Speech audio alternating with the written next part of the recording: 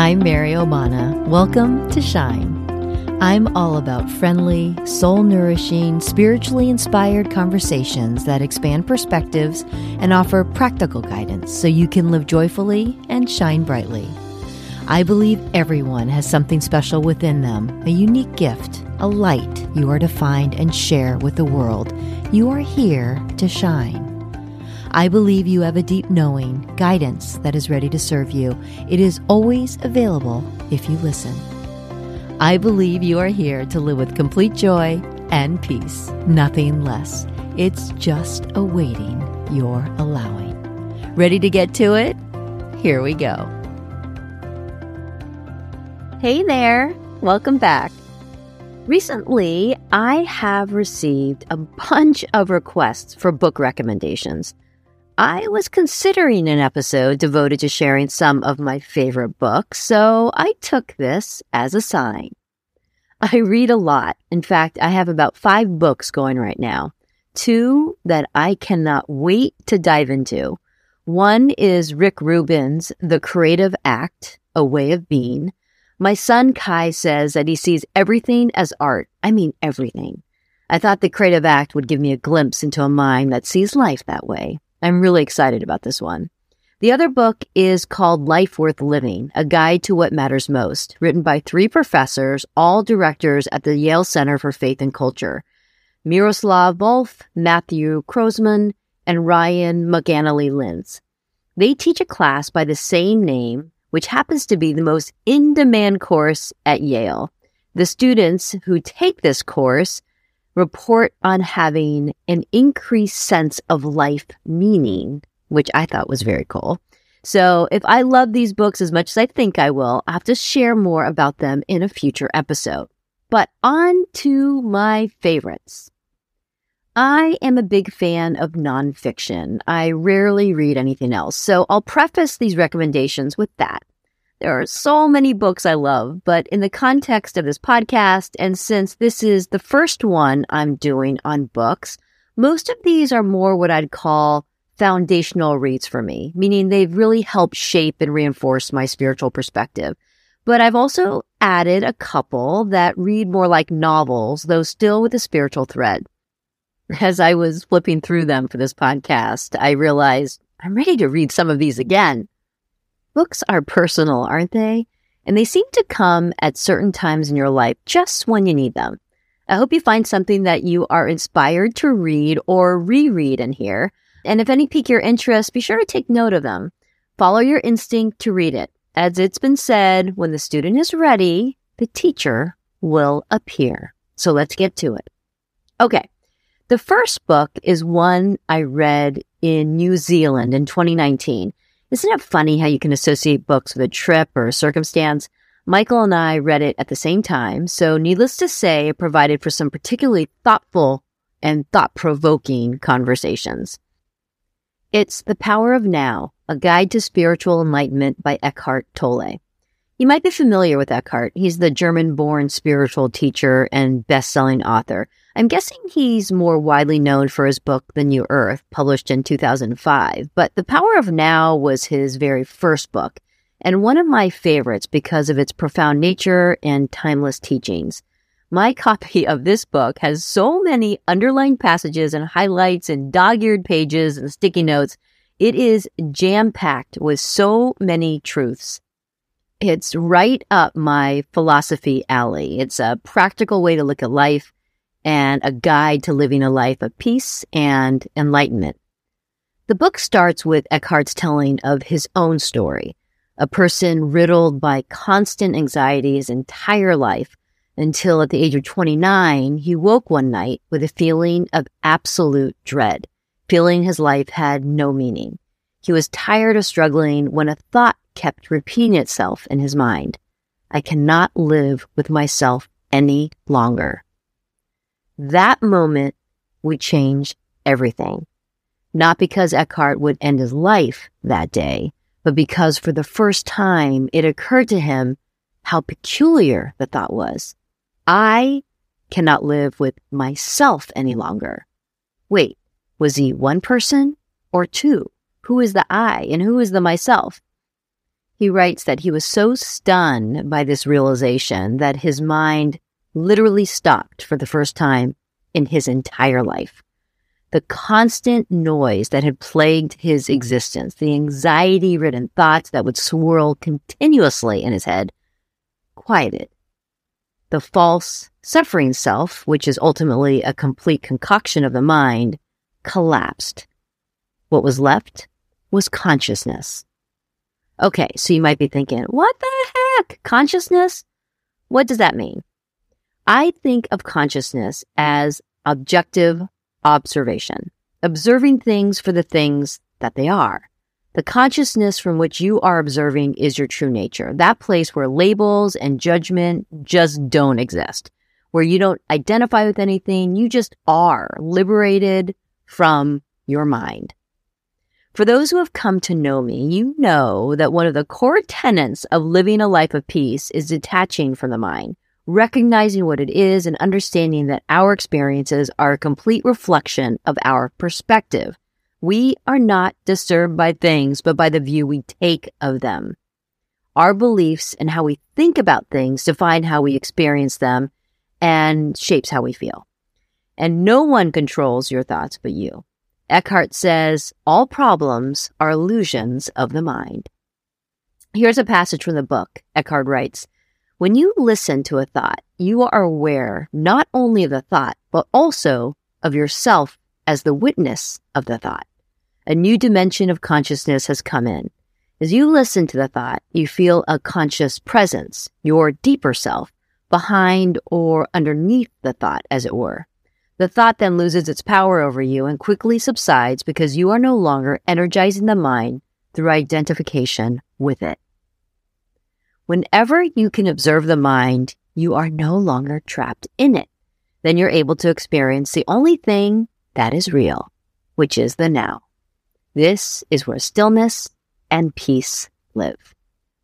So the power of now is a guide teaching exactly how to live in the now and makes you aware of the tricky things the mind does to draw you away from it. For instance, complaining is always non-acceptance of what is, and it carries a negative charge. So when you complain, you make yourself a victim. In every unwanted circumstance, you have three choices. Remove yourself from the situation, change it, or accept it. And whatever action you take, drop the negativity first. Action arising out of insight into what is required is more effective than action arising out of negativity. If you want to take responsibility for your life, you must choose one of those options now, then accept the consequences without excuses. It's just what is. There are so many gems in this book, like all that is possible is already within you. The only place true change can occur is in the moment, right now. There are no problems, only situations to be dealt with. Enlightenment is consciously choosing to relinquish your attachment to the past and future and to make the now the main focus of your life. This is one of those books that will change how you look at things and make you realize that suffering is of our own making, which means with awareness, you can live without it. This book is called The Power of Now by Eckhart Tolle. Okay, the next book is Ask and It Is Given, Learning to Manifest Your Desires, and this is written by Esther and Jerry Hicks. So if you want to learn about manifesting and the law of attraction, look no further than Ask and It Is Given. This book reflects the teachings of Abraham, which is a collective consciousness from the non-physical realm channeled by Esther Hicks. I know it's wild, but it is profound. As you've heard me say many times, everything is energy, right? So this book details the laws of vibration and attraction and offers teachings so you can manifest what you desire. So they say, if you aren't getting what you want, it's not because you don't want it enough or aren't intelligent enough or aren't worthy enough or because fate is against you or because someone else is meant to have it instead. The reason you have not already received what you desire is because you are holding yourself in a vibrational holding pattern that doesn't match the vibration of your desire. So this is about releasing your resistant thoughts, which can show up as tension, anger, frustration, and so on, so you can clear the path to receiving what you want.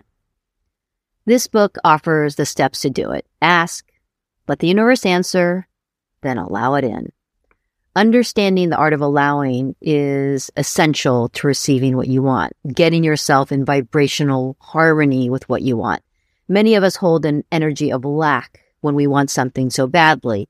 We must transition our energy to one of having.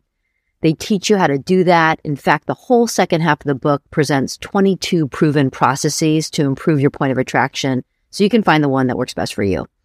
If you want to learn about manifesting, this is the Bible. Ask and it is given by Esther and Jerry Hicks. All right.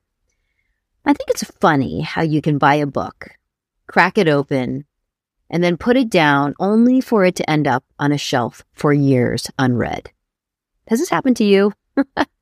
I think this happens when the timing isn't right, and it's what happened to me with this book, Conversations with God by Neale Donald Walsch. I bought this book so many years ago, I can't even remember when. It looked like it was first published in 1995. Then a few years ago, someone referenced it in a conversation, and I thought, I think I own that book. This is when you know the time has come when you're guided to a book you are meant to read. So I was drawn to Conversations with God a few months after writing my book, Shine, and I was struck first by the author's experience. In the introduction, he shares, quote, "This book was not written by me, it happened to me. That's the way I felt when I wrote my book, Shine. The words came rapidly to and through me and onto the page. They weren't my words, but words I knew I was meant to share. Answers to the questions I long held within me, like, why am I here? What is my purpose? And the answers came." Neale Donald Walsch had questions too, and lots of them. This book chronicles the answers he received. Truths are expressed in lots of forms and through many teachers, and I think it needs to be that way because what resonates with one might not resonate with another. But so many of the messages contained have so many similarities. For instance, Walsch asks about prayer and why people don't get what they pray for. And God responds, quote, "You will not have that for which you ask, nor can you have anything you want. This is because your very request is a statement of lack, and your saying you want a thing only works to produce that precise experience, wanting in your reality." The correct prayer is, therefore, never a prayer of supplication, but a prayer of gratitude. When you thank God in advance for that which you choose to experience in your reality, you, in effect, acknowledge that it is there. Thankfulness is thus the most powerful statement to God, an affirmation that even before you ask, I have answered. Therefore, never supplicate, appreciate. Wow, doesn't that sound familiar? Then he asks, why are we here? God responds, to remember who you are. I freaked out when I read that because one of the first messages that came through me and onto the page for Shine was that this is a remembering the unique gifts you have that come from the love within you. Anyway, so many questions are asked and answered in this book, all the ones you can imagine. Why is there conflict in the world? Why do bad things happen? Is God to be feared? Is God judgmental? Is there a hell? Questions about good and evil, relationships, religions, love, faith, karma. And that's just book one. If you enjoy this, there's a book 2 and a book 3 as well. It's written from an ordinary person's point of view, asking questions, and then the answers are, in quotes, straightforward, easy to understand. Conversations with God by Neale Donald Walsch. I really enjoyed it. Okay. Ooh, this next one is such a good one. It's called Journey of Souls by Dr. Michael Newton. So if you've ever wondered why you've come to this life experience, where you go after death, and what happens when you get there, this book is for you. Michael Newton is a counseling psychologist, teacher, and a certified master hypnotherapist who, through his work, stumbled into a world that we cannot see, that place between lives. As a counseling psychologist, Newton specializes in behavior modification to treat psychological disorders. So much of his work involves short-term cognitive restructuring, as he calls it, which helps his clients connect thoughts and emotions to promote healthy behavior. using hypnotherapy, he would work with his clients to uncover the origins of disturbing memories or childhood trauma by regressing them under hypnosis to a younger age. So a skeptic by nature, Newton resisted any requests from his clients to explore previous lives, thinking it was unorthodox and non-clinical, until one of his clients complained of a lifetime of chronic pain on his right side.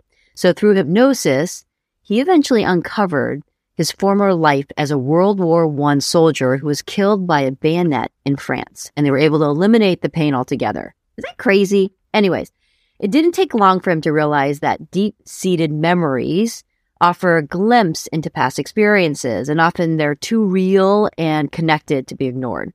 He then understood how therapeutically important the link is between the bodies and events of our former lives and who we are today. So he shares that he began regressing his clients back in time to access their memories from their former lives. And in so doing, he discovered incredible similarities in reported experiences between lives and the spirit world. So this book documents his findings through many case studies detailing what was revealed in his sessions. The background of his clients varied greatly. I mean, some were men, some were women, some were very religious, others had no particular spiritual beliefs at all, and most were somewhere in between. Yet their experiences had remarkable consistency using the same words, colloquial language, and graphic descriptions. But what was revealed? Wow. These accounts reveal answers to all those things you wondered about. How it feels to die and what you see and feel right after death. Is it true that loved ones greet us when we pass over? What's the deal with soul families or groups, spirit guides? When and where you first learned to recognize soulmates on Earth. I mean, it's wild and crazy and completely and utterly fascinating. This book, Journey of Souls, Case Studies of Life Between Lives, is a definite read, in my opinion. Okay. The next one is called Soul Survivor by Bruce and Andrea Leininger. So if you want to read a mind-blowing true story of how our souls reincarnate, you have to read this book. It's a complete page-turner. You will not believe it. So this is a story of James Leininger, who, after just turning 2 years old and speaking for the first time in sentences, began having these recurrent nightmares. And they would come almost every night until one night his mother, Andrea, realized he wasn't just screaming. He was saying something. And he said, "Plane on fire. Little man can't get out. Plane on fire. Little man can't get out." He kept repeating it. It was so odd. What would make this little 2-year-old boy say that? So they asked their pediatrician, who just chalked it up to night terrors, that he would grow out of it. But they persisted. Then one day, James was in a store with his mom, who saw a bin of odds and ends toys. So, as moms do, trying to give him a distraction so she can get some shopping done, she plucked out a small model propeller plane and handed it to James, exclaiming, "Oh, there's even a bomb on the bottom." James, mind you, is still in diapers. He looked at the toy plane and said something that his mom absolutely jaw-dropping. He said, "That's not a bomb, Mommy. That's a DWAP tank." Okay, his mom had no idea what a drop tank was. He called it a DWAP tank. But when she got home that night and shared what happened with her husband, Bruce, she learned that it was an extra gas tank that airplanes use to extend their range. So how would he know that? Right? And what would follow, and the explicit level of detail that little James would reveal through his drawings and his dreams and conversations and interviews will boggle your mind. One of the things that makes the story so interesting is that James's father, Bruce, is a devout Christian and an outright rejecter of reincarnation. His faith promised him eternal life and did not include the possibility of the soul returning in some future incarnation. So he couldn't deny that all these things were coming from his son, but he was committed to disproving that there was any connection to a past life. So the research began.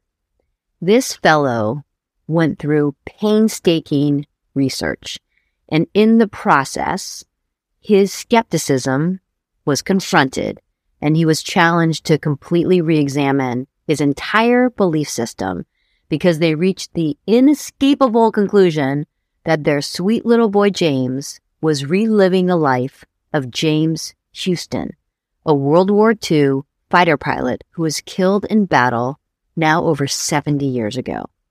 I am telling you, the sheer number of James's recounted specifics in this book is outrageous. I mean, right down to the names of the other pilots. And his recollections aren't only related to the details of his previous life, I'm just going to say crazy. If you've ever wondered or doubted whether someone could come back as someone else, this will open your eyes. It completely changed the way I thought about things. The book is called Soul, S-O-U-L, Survivor by Bruce and Andrea Leininger. All right. The final book for today is called Into the Magic Shop by James Doty. So sometimes books find you. I was in Sun Valley, Idaho, nursing my leg after my accident and surgery, and unable to snowboard. I finished all the books I'd brought with me. So we went to this cute local bookstore in town called Chapter One. I love local bookstores. I can spend hours in them. I always like looking at that spirituality or inspirational read section, but both were located on the second floor, requiring me to navigate with crutches up a steep, narrow staircase just days after my surgery. So the owner brought some books down to me. I knew right away this was the one. The author happened to be in town recently for an event, so this owner was really excited about the book. It was written by Dr. James Doty, a neurosurgeon, neuroscientist, and professor in the Department of Neurosurgery at Stanford University. Between my Stanford roots and a brother who also went to Stanford and happens to be a neurosurgeon, it called to me. So this is a story of the life of Jim Doty. He was raised by an alcoholic father and a completely dysfunctional, chronically depressed mother. And so his little Jim childhood was rough. Bills weren't getting paid, his parents were unavailable, he was anxious and afraid, and his outlook, needless to say, was bleak. Then, when he was 12 years old, Jim wandered into this magic shop in town, and he met a woman named Ruth who saw something special in him. Ruth offered to teach him the most extraordinary magic of all, the ability to make anything he wanted actually to appear. So every day for 6 weeks, Jim would learn to relax his body, tame his mind, open his heart, and clarify his intent. These exercises would do a lot to ease his suffering, but mostly to help him manifest his greatest desires, and it completely changed his life. Jim would go on to become a neurosurgeon and amass a great deal of wealth in a medical startup until he lost his way. Man, this Jim Doty has been on some journey.